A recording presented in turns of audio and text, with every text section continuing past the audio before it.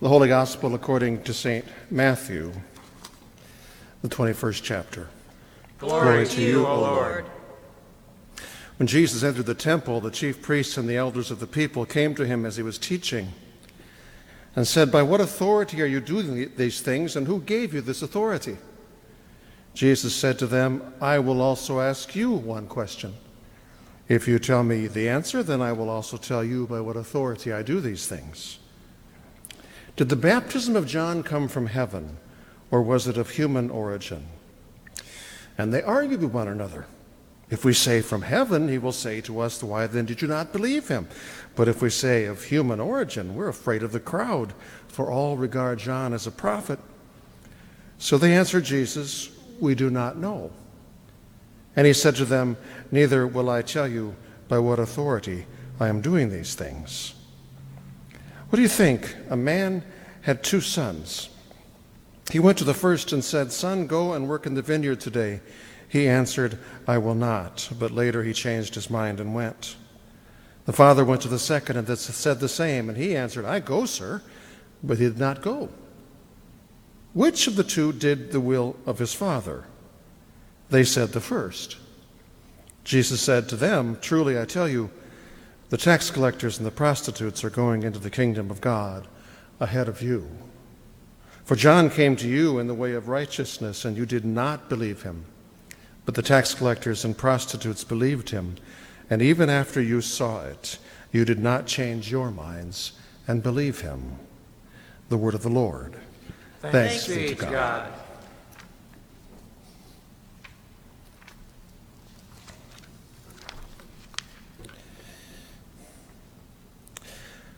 Fully to hear today's gospel story means needing to hear that in Matthew's gospel's setting, this story actually, this may seem strange, but it actually takes place the day after Palm Sunday, when Jesus had triumphantly entered the city as crowds hailed him King and Son of David and answer to their prayers. At which point, and when we worship on Palm Sunday itself, we never actually get around to reading this part of the story. The first thing Jesus then, when he got to Jerusalem, did was to go to the temple, where he overturned tables to send coins flying, and he uncaged animals which had been there for sale for temple sacrifices to send them bleeding and braying and scattering, and he drove out vendors with a whip, according to John, to send them running for cover, all the while shouting the words of the prophet, "My house shall be called a house of prayer, but you have made it a den of thieves."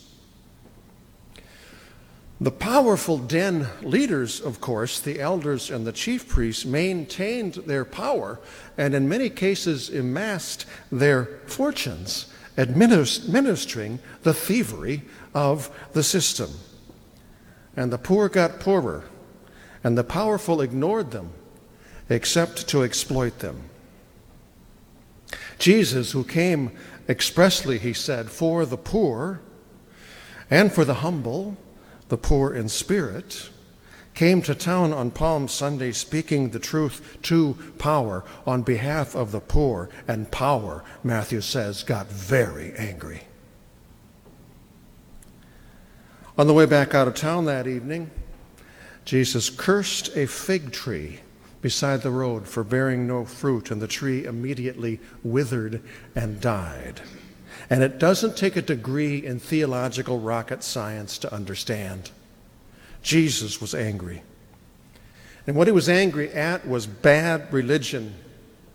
And what bad religion was fruitless religion, which he deemed to be as useless and as dead as a fig tree with no figs. To be clear, in cursing the tree, Jesus curses religion and the powers that be, which maintain their power through religion, which is all about being religious looking in the eyes of others when they see you, rather than being God's love and God's mercy and God's care for others through you. The next day, Matthew says this would be now Monday of Holy Week if Matthew is keeping literal time. Jesus was back on the temple grounds, probably, I think, not in the temple itself, but rather in an outdoor kind of courtyard, a place where men and women and Jews and Gentiles and sinners would have been allowed to gather with him, which they did and which they were delighting in, until they all looked up to see a procession of power coming toward them, looking for him. And finding him, power said to him, "By what authority do you do these things you're doing, and who gave you this authority?" It was not, of course, a sincere question, and Jesus, of course, knew this, and so he answered their question with a question which in short order exposed their duplicity. That question being where they thought John the Baptist had gotten his authority, and they then huddled their pointy religious heads and they said to each other, if we say it came from God, then he'll say, well, why didn't you listen to John then and repent the way he told you to? But if we say John didn't come from God, things could get ugly quick because all these people around here love John. So what they said to Jesus in front of all the people was, don't know. Note, as the powerful considered their response, there is no consideration of saying what they actually thought was true. For they weren't interested in truth. They were interested in defending their power by making Jesus, this threat to their power, look bad and not looking bad themselves in the process. And so when he answered their question with a question, they answered his question with a lie. Note 2, power that is of God speaks the truth, and in doing so exposes power that is not of God. That exposure again and again taking place when power not of God inevitably reveals its utter lack of interest in truth, for its only interest is its power. And so it crafts whatever narrative it can, true or not, if the narratives can help them maintain or consolidate their power. And in that moment, choosing power over truth, they reveal that it is power that is in fact their God, as opposed to the true God, who cannot but be truth. Which Jesus in our text for today then responds to with a parable. Kind of an odd one, really. What do you think he said? A man had 2 sons. He went to the first and said, go and work in the vineyard today. And that first son said, nope, not interested, ain't going to happen. Okay, boomer? Later, that son changed his mind and went out and worked in the vineyard like his father wanted. The father said the very same thing to his other son, go and work in the vineyard today. And this son, and we're going to call him Eddie, as in Eddie Haskell. This son said, absolutely, Father, what a great idea. And how about if I stop on the way and ask Mrs. Cleaver if Wallace and Theodore can help? But when Dad left, his son Eddie said, oh man, he is so lame. I do not do vineyards. And so he didn't. Instead, he grabbed the remote, found his latest favorite Netflix series, ordered a pizza on his Chomp app, and settled into the recliner. By the way, at this point, I'm thinking, if we're looking for life lessons anyway, that this man in this parable actually needs another son, doesn't he?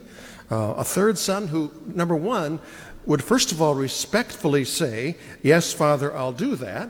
And then 2, would follow that up by going out and actually doing what he'd said he'd do. But Jesus, for his own reasons, didn't work a respectful and obedient son into his parable, but rather points to a man who only has the sons he has, both of whom are nobody's hero and far from perfect. I wonder if it's a reminder to us that God only has the us that God has, and none of us are perfect, and our faith and faithfulness are far from heroic. Jesus' point in this parable, however, wasn't and still isn't about perfection. It's about obedience. about up and doing what your dad told you to do. And so turning now, after the parable, to the chief priests and the elders, he does not say which of these two sons was perfectly and respectfully obedient. Rather, what he says to them is, tell me, which of these two sons, in the end, obediently did the will of his father? Well, weird parable, surely, but easy question and easy answer. The first son was surely absolutely nobody's hero. I mean, his initial treatment of his father was shamefully disrespectful. But that said, if the question is, who's the one who actually, in the end, actually did what Dad actually asked him, it was him. And so they said so. And Jesus then turned from the powerful who had come questioning his power to turn toward the crowds who had gathered around him and who heard in him power, for his words, unlike any of these other teachers, his words touched their hearts powerfully. They were not by and large an impressive group. Indeed, there were even tax collectors and prostitutes, traders and whores among them. What were people like that even doing on the Temple Mount? Truth be told, I imagine some of them were actually wondering the same thing. For the temple wasn't a place they'd been anywhere near for a whole long time, for it was a place they knew the powerful judged them powerfully. They were here now, nevertheless, for only one reason. They were here because this is where Jesus was. And they had actually begun to believe in the possibility that in spite of what they'd done, Jesus, God maybe even, loved them powerfully. At which point Jesus then turned his gaze back to the powerful to speak this truth to power. Truly, I tell you, the tax collectors and the prostitutes are going into the kingdom of God ahead of you. And while power's jaws then dropped in shock and power's faces then reddened in indignation, Jesus then doubled back to the earlier reference he'd made to John the Baptist, and he now answered for them the question earlier which they had earlier refused to answer, that answer being that they didn't believe that John came from God, which is why they hadn't listened to him by doing what John told every single person who ever got within earshot of him to do, that is to repent. That is, to turn from the wickedness of your ways, to then turn toward the righteousness of God's ways, which you, Jesus said to the self-righteous and entitled smugness of them, haven't done. But the tax collectors and prostitutes, he said, have. Which means that while you are self-righteously, smugly looking down your pointy, judgmental noses at them for what they've done, in the eyes of God, they're at the head of the line. They are way, way, way ahead of you. For you've sinned, they've sinned and acknowledged their sin and want to change their ways, but you've acknowledged nothing, for your only concern is maintaining your ways.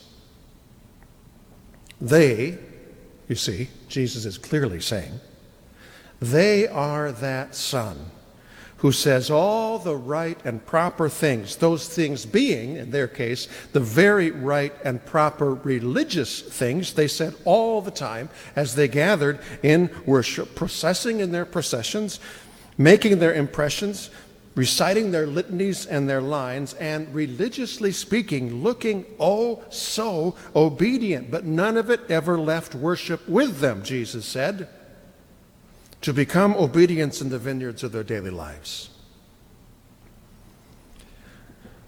Worshiping God without at least seeking to live in obedience to God is not worship. It is at best empty ritual, which so easily devolves into the hypocrisy of a performance I'm performing in order to be applauded as great and godly, rather than humbling myself repentantly before the great godness of God. As to, likewise, faith without striving for obedience is not faith. It is at best dry dogma. But more accurately, what it is as useless and dead as a fig tree that produces no figs. For faith and worship are not faith and worship at all if they do not include true and humble repentance before God, then obediently to strive after, humbly, not for reward or recognition, but humbly to strive after the will of God. Which, of course, as it turns out, truth be told, leaves all of us being as much sinner as we are saint, between a rock and a hard place as we listen to this parable, for it exposes our sin. Unless the owner of the vineyard does in fact have another son. Not another son in the parable, but the Son of God, the Son of David, Hosanna, Hosanna, who is telling the parable, telling it to nothing but sinners on his way to a cross, where obedient to the Father and loving all whom the Father loves, he will make saints out of sinners. And he'll do it by the forgiveness of sin. Forgiveness which gathers sinners, forgiveness which welcomes sinners, forgiveness which saves sinners, forgiveness which calls sinners to turn from sin by turning to the fruitfulness of obedience. Not perfection, of course. Remember, the father in the parable only has the two sons he has, and neither of them are perfect. They're both pieces of work in their own way, and so too God the Father only has the us that God has, and none of us are perfect. We are all, I imagine, pieces of work in our own ways. But God does have that other son, the one telling the parable, who for us and for our salvation will speak truth to the power all the way to a cross, where the power he will speak truth to is the power of sin itself, and then all the way to a grave, where a power he will speak truth to is the power of the devil himself, and then all the way to that emptied tomb, where the power he will speak truth to is the power of death itself. And the truth he will speak to all of them, sin, Satan, and death, is this truth: you lose, love wins. Drop mic. And why did love even enter the fray in the first place? To win the fight it would win and will win. Because truth. God just can't get over God's love for God's world and God's love for God's you. So believe. And believing, repent. And repenting, worship. And worshiping, obey. And what does obedience look like? Well, in Paul's words, let the same mind be in you that was in Christ Jesus, who though he was in the form of God, did not regard equality with God, power, as something to be exploited, but emptied himself, taking the form of a slave, being born in human likeness. And being found in human form, he humbled himself and became obedient to the point of death, even death on a cross. Therefore God also highly exalted him and gave him the name that is above every name, so that at the name of Jesus every knee shall bend in heaven and on earth and under the earth, and every tongue should confess that Jesus Christ is Lord, to the glory of God the Father. Therefore, my beloved, just as you have always obeyed me, not only in my presence, but also much more in my absence, work out your own salvation with fear and trembling, for it is God who is at work in you, enabling you both to will and to work for his good pleasure.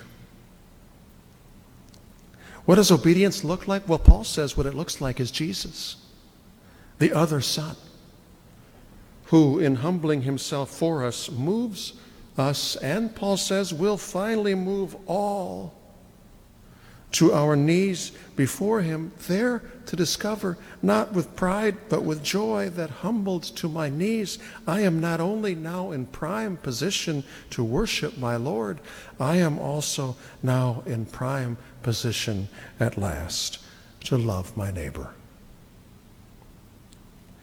And so in Paul's closing, and admittedly oft misunderstood words, we all of us now are to work out our own salvation, which of course does not mean working to earn our salvation. For goodness sakes, people, this is Paul writing. Paul, who means that we are to be at work, obediently to take the love that saved us into the daily lives we live. And to do so, Paul says, again, misunderstood words, to do so with fear and trembling, not in the sense that we are afraid, but rather that we are a tremble in awe of the fact that the one who saved the likes of us actually desires to be, and in fact is, at work for good and for love in the world, in and through the likes of us. Amen.